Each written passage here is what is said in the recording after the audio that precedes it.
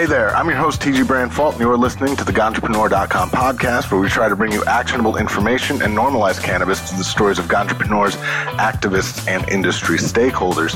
Today, I'm joined by Eric Gomez. He's the CEO and founder of Cannabis San Diego. How are you doing today, Mr. Gomez? I'm doing well, thank you, Tim.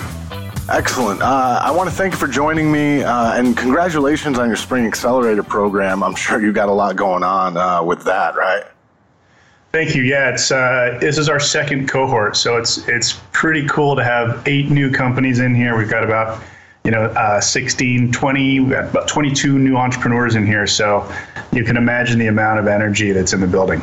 I'm sure it's absolutely incredible, and we'll talk about that, the energy, the accelerator program a bit more. But before we get into that, I want to know about you. What'd you do before getting into the cannabis industry, and how'd you end up there?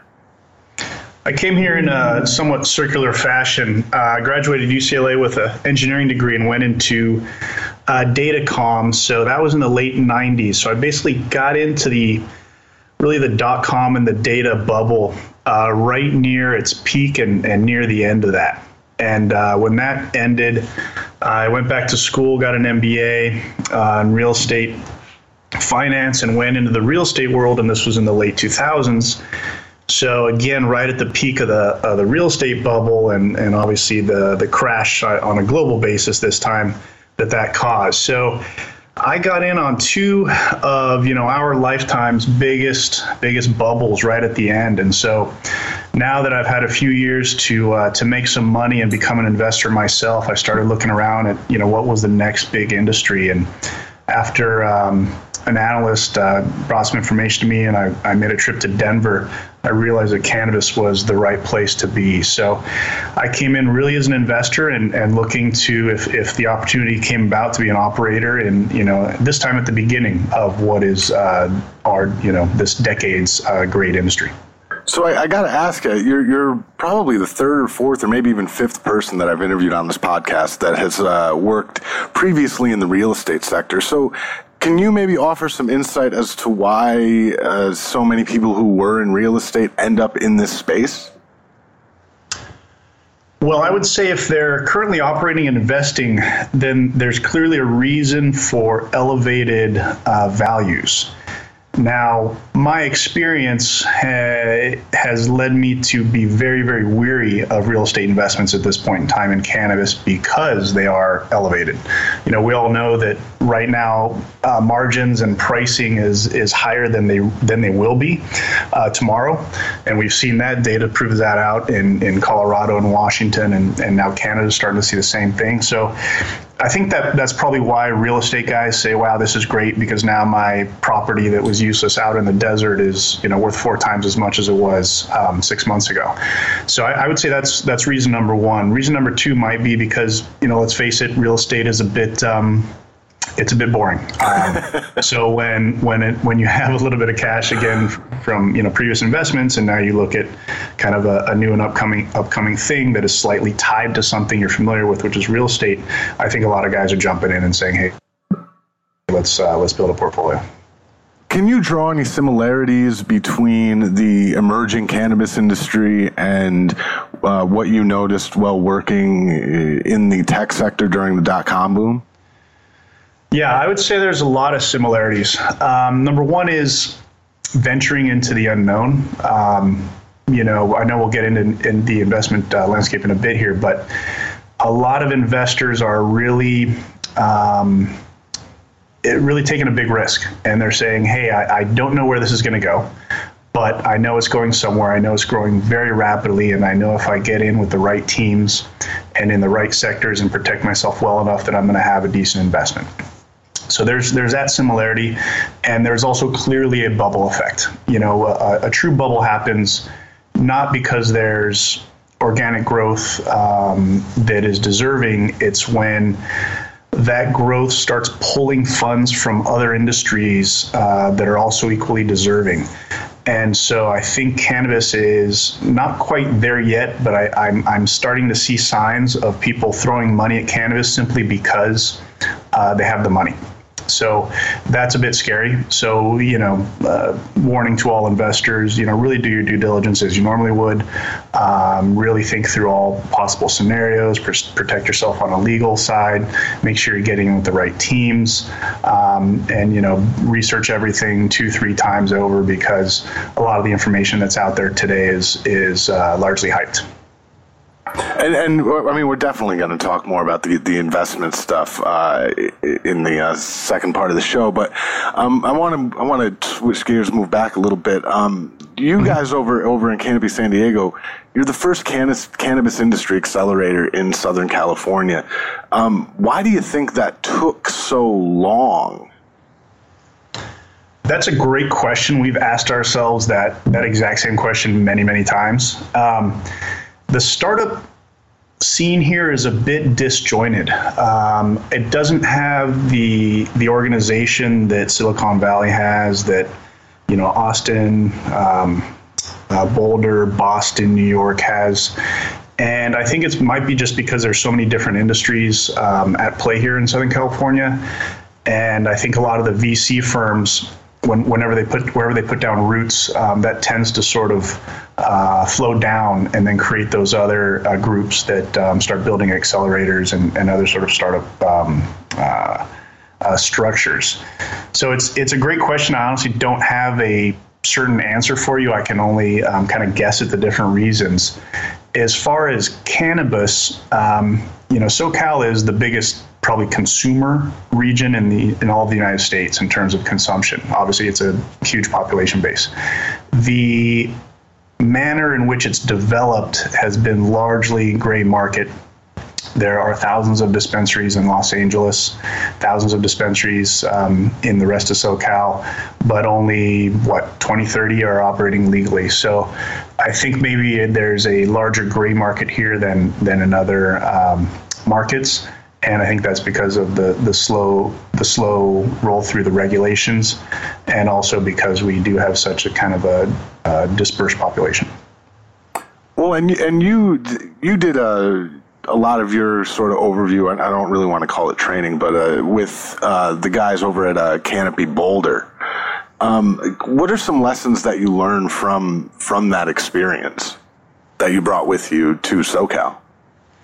Yeah, those guys, they're the reason we duplicated the model. Because when I went out to Denver as an investor, I found a couple of companies, and one of which is BDS, which is still doing quite well and just closed, I believe, a $2 million round. It was that investment philosophy that made sense to me. And I understood that due to the stage of this industry, basically being brand new, that an accelerator model made sense, because you really need to have a safe place for people to come together, for mentors, for entrepreneurs, and for investors to come together, share ideas, and really build value in these new companies in a very strategic manner. Due to the legal risks and the banking risks, it's just not as easy to just sort of create startups and invite entrepreneurs in and develop, enough of a critical mass of companies that you can produce enough investable companies. So the accelerator model that Canopy adopted, which is essentially a copy of, Techstars, Y Combinator, the big guys out there, made sense to me at this particular point in time. Because as I just mentioned, the gray market feeling out here in SoCal for cannabis just doesn't lead to any platform where you can access information and invite entrepreneurs, mentors, and investors in and have them sort of feel safe. Well, I mean, that makes a ton of sense. When I've spoken to a lot of investors who simply won't invest in any sort of gray market system, such as, I'm in Michigan, no one will invest in Michigan because of all the questions. Mm-hmm. Mark Twain, he had said during the gold rush, it's a good time to be in the pick and shovel business. And over at Cannabis San Diego, you guys have embraced this philosophy. You're only investing in ancillary businesses. None of the startups that you're working with touch the plant. What sort of growth are you seeing right now in California's ancillary industry in the lead up to the recreational regime? It's exciting because I think the way it rolled out was almost perfect. You had legalization in Colorado in 2014, and that led and kudos to the all the regulators in Colorado that really kind of let it take its own form. Now that small market relative to California has fully developed, or not fully developed, but is getting there. They were able to really give us an example of what to do out here. And because we just passed the vote in November, and now in 2018 we're waiting for the actual licenses to be handed out, we've got plenty of runway to develop software, develop hardware, develop solutions, put those all in place, put them through the accelerator, make sure they ramp up with the the licensed dispensaries for medical marijuana here in San Diego and SoCal. And then once everything comes on board in 2018, we're ready to really go and have all of our ducks in a row ready to go. So the timing was really great. And we've already seen, I mentioned BDS earlier, that was an early canopy company. They just closed a $2 million round. Work is also an early canopy company. I think they were the cohort following BDS. They just closed a $2 million round. Tradive, which is also a canopy company, is actually had an office out here in Solana Beach. They raised a decent amount of money.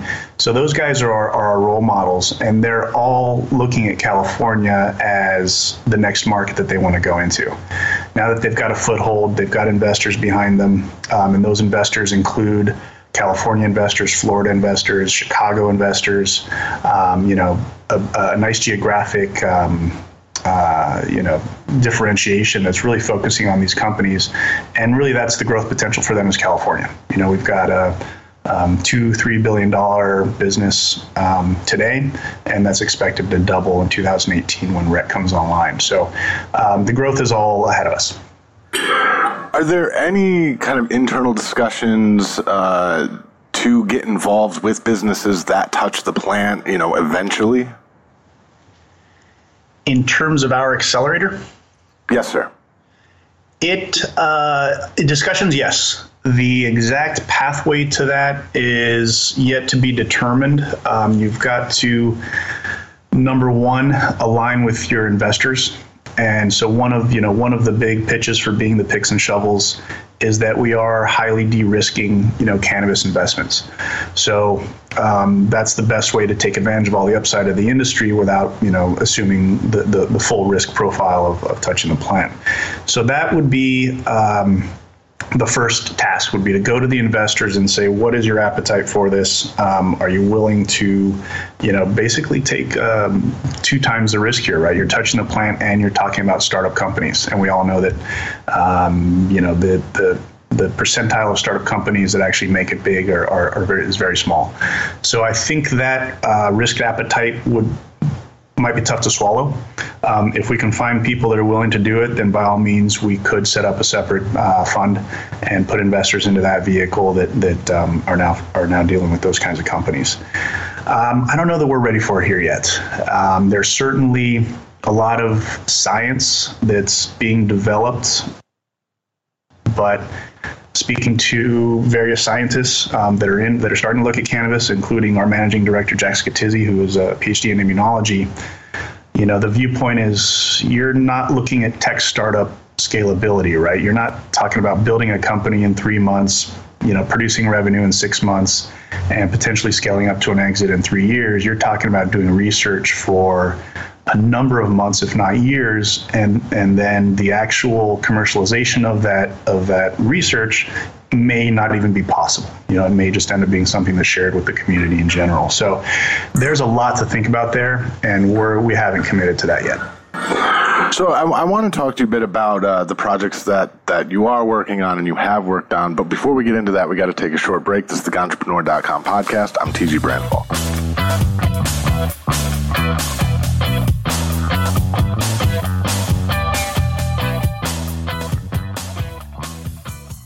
This episode of the Ganjapreneur.com podcast is made possible by Name.com, a global provider of domain name, web hosting, and email services. Every successful cannabis business needs an online presence, and every successful online presence begins with a domain. From your website to your email address, a good domain is easy for your customers to remember, it looks nice on a business card or billboard, and it reflects the true identity of the project it represents. It's important to reserve your domain early on when you are starting your business, as you may find that the .com address for your preferred brand or concept has already been taken. If somebody has already purchased the ideal .com for your business, they might be willing to sell it. But if they aren't, you may have to get creative with one of the new alternate domain extensions, such as .co, .club, .shop, or even .farm. Reserve your domain name today at name.com/ganjapreneur.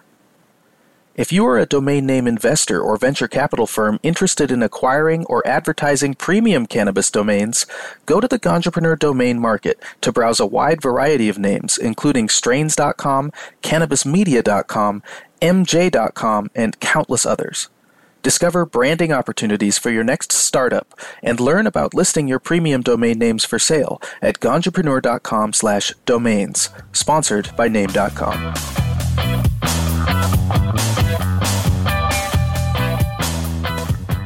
Welcome back to the Ganjapreneur.com podcast. I'm your host, TG Brandfault, here with Eric Gomez, CEO and founder of Cannabis San Diego. So before the break, we were talking about, kind of being the pick and shovel business, and not in any sort of way touching the plant with your accelerator program. With regard to that program, what types of projects get you excited? How long into a pitch or a proposal before you know whether or not you are going to accept a company into your program? So what gets us excited is the things that aren't exciting. We want the boring, basic, already done before solutions that we can apply in the cannabis space, simply because A, it's not exciting, and B, because the big companies that provide these services aren't willing to get in. So, we've got a programmatic ad company in here. We've got a point of sale system company in here. We've got a asset tracking system in here. We've got an event management company, real basic stuff. And you can probably name off the top of your head 2 major players in each one of those industries I just mentioned in the mainstream, in global mainstream. But those companies aren't coming in. They're not coming in because they can't have a national solution, because their banks won't allow them, because their shareholders won't allow them, et cetera. So that's left us with a huge gap, and we're filling that gap. We're taking advantage of this, 2 to 7 year gap, whatever it is, before all the states come online, before there's some sort of federal easing on the banking regulations, and that gives us the opportunity. So, if an entrepreneur comes in and pitches me on some brand new idea that's going to disrupt the entire world, that's not for us. That might be for a Y Combinator or one of these guys that is unicorn hunting. We want the real basic software business services solutions that these guys have done before. Maybe they've done it in the mainstream retail business, and now they're just applying it to cannabis. That's what we want. We want singles, doubles. We're not looking for those home runs, because that's the opportunity we've been handed, and that's the perfect storm that we're playing in. What do you look for in company leadership? It's passion for the product and for their solution, and it's also that they've done it before. We all know that entrepreneurs, founders of companies, and our companies in the accelerator have between 1 and 3 people in them. These are the founders, and we know that they're not going to be the CEOs that are going to take them to a Series B. The percentage of founders that end up being the CEO at that stage are tiny, and we're very clear with them about that. But we do want them to be passionate and have the technical knowledge and the market knowledge to take those companies, get them out of the seed stage, get them that initial funding, and make them attractive to a VC, which can then add that additional layer of expertise and corporate management. So it really comes down to passion and knowledge of the product that they're building. And you had mentioned earlier that, if somebody comes and pitches to you, you don't have the appetite for disruptive ideas. But what sectors, in your opinion, as an investor, might be ripe for disruption? I would say that because we're looking at a plant that is traditionally what's been farmed for centuries, in the gray market here in the United States for a century, they've developed a lot of art in their farming, and now we're looking at turning this into a raw material that produces for a number of different industries, ranging from lifestyle artisan products to FDA regulated pharmaceuticals. You now have to apply real science to getting the most out of a plant. From clone to all the way to oil extraction, there are a number of ways you can improve on what's been done in the past, because now you're going to attract PhDs from all over the world, and they're going to start working on these challenges. So that, I believe, is where the disruptive solutions are going to come from. I do not have a lot of optimism that those solutions are going to necessarily come out of the United States. I think because we're so slow to regulate this and legalize it, that a lot of the medicinal research and a lot of the PhDs that are required to work on this stuff they're going to be doing this in Israel or Canada or Colombia, one of these countries that is going to be a lot faster to realize the medical benefits of cannabis and accelerate those programs and support them. So we're just about to get into the investment stuff, and I'm really happy that you briefly touched on some other legal markets. But before we get into that, we have to take our last break. This is the Ganjapreneur.com podcast. I'm TG Brandfault.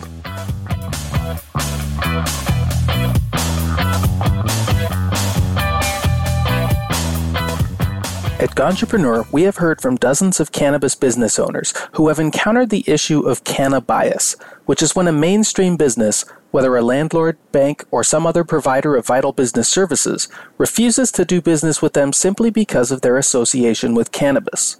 We have even heard stories of businesses being unable to provide health and life insurance for their employees because the insurance providers were too afraid to work with them. We believe that this fear is totally unreasonable and that cannabis business owners deserve access to the same services and resources that other businesses are afforded, that they should be able to hire consultation to help them follow the letter of the law in their business endeavors, and that they should be able to provide employee benefits without needing to compromise on the quality of coverage they can offer.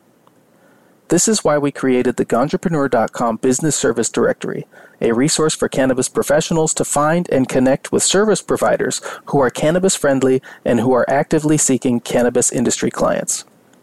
If you are considering hiring a business consultant, lawyer, accountant, web designer, or any other ancillary service for your business, go to ganjapreneur.com/businesses to browse hundreds of agencies, firms, and organizations who support cannabis legalization and who want to help you grow your business. With so many options to choose from in each service category, you will be able to browse company profiles and do research on multiple companies in advance so you can find the provider who is the best fit for your particular need. Our business service directory is intended to be a useful and well-maintained resource, which is why we individually vet each listing that is submitted. If you are a business service provider who wants to work with cannabis clients, you may be a good fit for our service directory. Go to ganjapreneur.com/businesses to create your profile and start connecting with cannabis entrepreneurs today. Welcome back to the Ganjapreneur.com podcast. I'm your host, TG Brandfault, here with Eric Gomez, CEO and founder of Cannabis San Diego. So before the break, we were talking about investments, and you had mentioned some of these other countries, Canada, Israel, Colombia.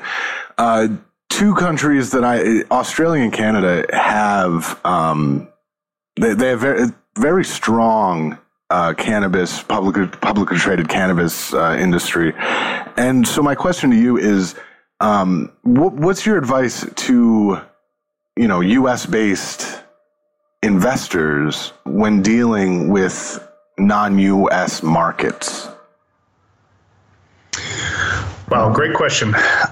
First of all, I guess we'd have to determine their access, their level of access to those markets. But let's assume they have open access. It's so hard investing in any international entity simply because you can't touch and feel it, and unless you've got a local contact there, it's really tough to fully understand what you're dealing with. I would say that right now in the cannabis industry, looking at public markets, I think you just need to understand and create an analogy of what is cannabis and what is a similar industry that we've seen, and how have those companies and how have those stocks reacted over time. We've already seen, Canada's about the size of California, so it's relatively similar in terms of size. We've seen already the value of Canopy Growth and a couple of other Canadian cultivators really skyrocket to levels where if you do some basic metric analysis, you realize that they're quite overvalued. And then you look at the size of the market and you realize, wow, even if they do extraordinarily well, they can't support these valuations. So I think it comes down to basic market analysis and your ability as an investor to do some real basic reasoning on how big is the market, how much can it possibly grow, where are these companies going to look for growth, and Canada and Australia are good examples because naturally they're exporters by nature, simply because they're small countries. So where are those international markets going to be? What kind of contracts do they have? I mean, you really have to dig into the growth projections of these companies. I would say that Canadian stocks are probably the one place where the value may have already been realized. Understanding that whoever the leaders are today, unless they go on a very aggressive acquisition strategy or really lower their cost of production, like I think it is Afria, if I'm not mistaken. I could be mistaking that with Aurora, but I think they have a lower cost of production than, for example, Canopy Growth. So you have to start looking at fundamentals of these companies and see who's doing the right thing to grow in the next year, 2 years. So since the election of Donald Trump here in the U.S., have you seen what's been your experience in terms of what have you seen on the investment front? Have they slowed down, or not investment, but investment's probably the right word. But have you seen any slowdown in investments since Donald Trump's election? That's another good question. I would say that sort of macro influence, headline influence, if you will, affects public markets much more than private markets. We can have the conversation with our LPs. We can have the conversation directly with our entrepreneurs and directly with the operators in the industry here in SoCal to kind of work through whatever rhetoric comes out of DC, and really figure out if it's going to really affect us, and what would that look like downstream, right? What would a raid or a shutdown look like in our local economy with local operators? Is it actually possible? How far away is it? What have we done to protect ourselves? So, public markets, which are much more fluid and move on headlines, certainly I would imagine are subject to that. But for what we're doing, which is more localized, more private, we really haven't seen a slowdown. It might have required a few more conversations and a little bit more in-depth analysis of our protection. But I think the people that are interested in this industry already have the understanding that this industry is going to grow and keep growing. We've seen it already for the last few years, and no matter what rhetoric comes out of DC, you're not going to, you can't deny the fact that the consumer base is there and that people will buy it, whether it's on the black market or on the white market or somewhere in between, which is where we've been operating, for the last couple of years. So sorry for the long-winded answer there, but I guess the answer really is, for what we're doing, no, we haven't seen the Trump presidency have a huge effect. So, but I'm sure that you've had a lot more conversations with, investors in this space than I have. What's kind of the feeling? What's the weather like, in the investment for investors? What are your conversations like?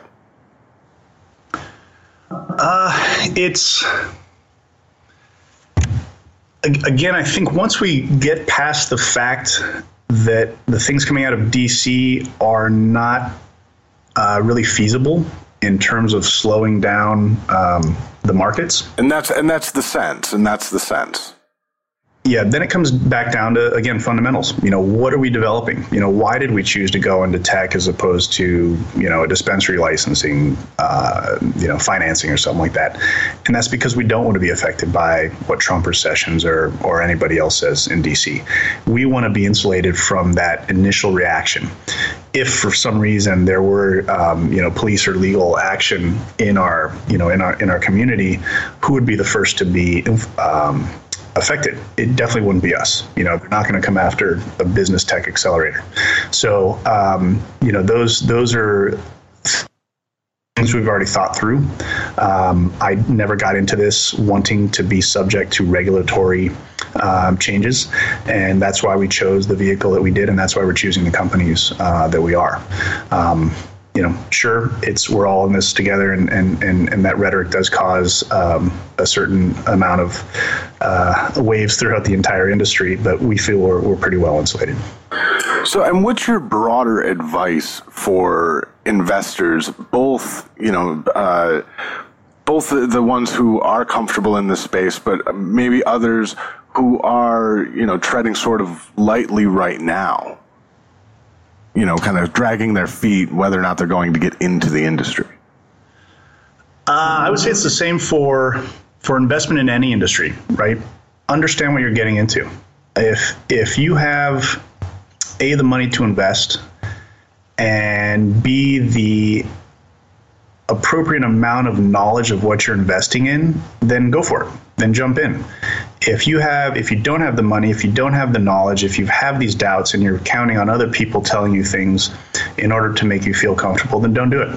And I certainly understand that there are people across that entire spectrum when it comes to cannabis. And, we don't try to change people's minds if they are dead set that that the federal government's going to come crashing down on this industry. If they can't sort of come to that conclusion based on a real quick conversation with us, then we know that they're probably going to need to wait for another 2 or 3 years, or they might have to wait until it gets descheduled. So we sort of put certain investors into certain buckets of these guys are interested. We've got them. We've shared as much knowledge with them as they need to make to get past that concern. And now it's a business decision. And then we've got a bucket of guys who we just won't be able to convince. They don't have that risk appetite. And finally, what's your advice for entrepreneurs looking to get into this space? My advice is to really pick one thing that you know how to do and do it well. One thing we've seen is there's so much white space in this industry. There's so much opportunity because big companies aren't coming in, because a lot of entrepreneurs aren't coming in, because institutional investors aren't backing, traditional startups, that it's really quite tempting to come in and try and solve all the problems at once. To be an enterprise solution to all cultivators and dispensaries at the same time. And we all know that that's a recipe for disaster. So pick one thing you know how to do it well. Once you establish some market share and some revenue, then start looking at M&A. Then start looking at tacking on more technical expertise, or looking at partners in the arena, and that's going to fuel all the M&A activity that's going to become pretty active here in the next couple of years. We've seen a number of companies start off with pretty lofty aspirations, and then once they realized that they couldn't get funding because nobody got behind them because their ideas were too grandiose, now they've sort of dialed it down and realized, okay, hey, this is what we really do well, and now they're getting funded, now they're moving forward in the industry. So that's my primary advice, is just to know what you do well and stick to it, start small, and let the growth happen organically. And before we go, would you mind telling us a bit about who you have in your Spring Accelerator program? Sure, absolutely. We've got 8 teams. We had 8 teams in our fall cohort and 8 teams in the spring cohort. One company is a lab-in-the-box company. So we all know that lab testing of cannabis is now required at a number of different levels, and so we've got a company that's figured out how to scale and create a lab testing solution that can actually scale across borders, state borders. We've also got a company that is going to be focused on corporate training. So they're going to be training bud tenders. They're going to be training people in cultivators for safety, for sales, to really make these institutions more professional in the way their employees interact with the outside world and internally. We've got a company that's going to do consumer experience management. So really working on getting feedback from consumers as they interact with different retailers in the industry, and making sure those retailers have that knowledge to understand how to make is better. We've got an event management company that's really tying in the three stakeholders in event management, which is the attendee, the sponsors, and the exhibitors, and sponsors, and making sure they're all getting what they need out of the events. We've got a company doing travel and experience connecting, so kind of an Airbnb meets Meetup, if you will, for 420. We've got a company that's doing vertical grow hardware design, so maximizing the square footage in a growing facility. We've got a company doing online or app-based, I should say, ordering, and they're going to be focused on the Canadian market, which is coming online 2018 as well. And I think I covered all of them. I mean, it's it's exciting stuff. The idea that you guys have a Canadian company, is that unique to your guys' program compared to the other accelerators? I believe so, and it's a luxury afforded to us by the industry and by the fact that Canada is moving forward with federal legalization. We, being in San Diego, we had a definite intention to go south and to encourage Latin entrepreneurs to come into our accelerator, and to encourage Latin investors who know this industry is going to grow to invest in U.S. companies. And so we've got that outreach going south, and obviously, Canada developing as rapidly as they are, they saw the opportunity to join our accelerator and use Canada as their primary market, but obviously they've got an eye on the U.S. being the size that it is. I don't know of any other Canadian companies that have gone through the other accelerators. I know Canopy Boulder has a Brazilian company in there. Well, as I said, I mean, this is all really exciting stuff, coming through the pike, seeing, all these companies, go from, get all the startup money and the fact that, there's options for them out there, thanks to accelerators such as yourself. Before we go, would you mind telling us where they can find out more about those companies and about Canopy San Diego? Sure. They can go to canopysd.com. Canopy spelled as it normally is, and then SD for San Diego.com. They can visit our portfolio page and check out the companies in our previous cohort. Also look at some videos from our demo day. They can contact me, Eric, ERIC, at canopysd.com. They can also visit our facility out here in Serrano Valley. If you're local, come on by. We have lots of networking events, happy hours, and we do speaking engagements. We have some tutorials through one of our partners at Outco Labs to get people more educated on cannabis and a lot of the science behind it. So, that's one of our primary functions as an accelerator, is to create a community which invites in mentors, invites in entrepreneurs, invites investors, and people generally looking for to get involved in the cannabis industry. Well, Eric, I want to thank you again for taking the time to appear on our show, and definitely keep us posted on the upcoming programs and the status of your graduates. I sure will. I appreciate it, and let me know how I can help. You can find more episodes of the Ganjapreneur.com podcast in the podcast section of Ganjapreneur.com and in the Apple iTunes Store. On the Ganjapreneur.com website, you will find the latest cannabis news and cannabis jobs updated daily, along with transcripts of this podcast. You can also download the Ganjapreneur.com app in iTunes and Google Play. This episode was engineered by Jeremy Sebastiano. I've been your host, TG Brandfault.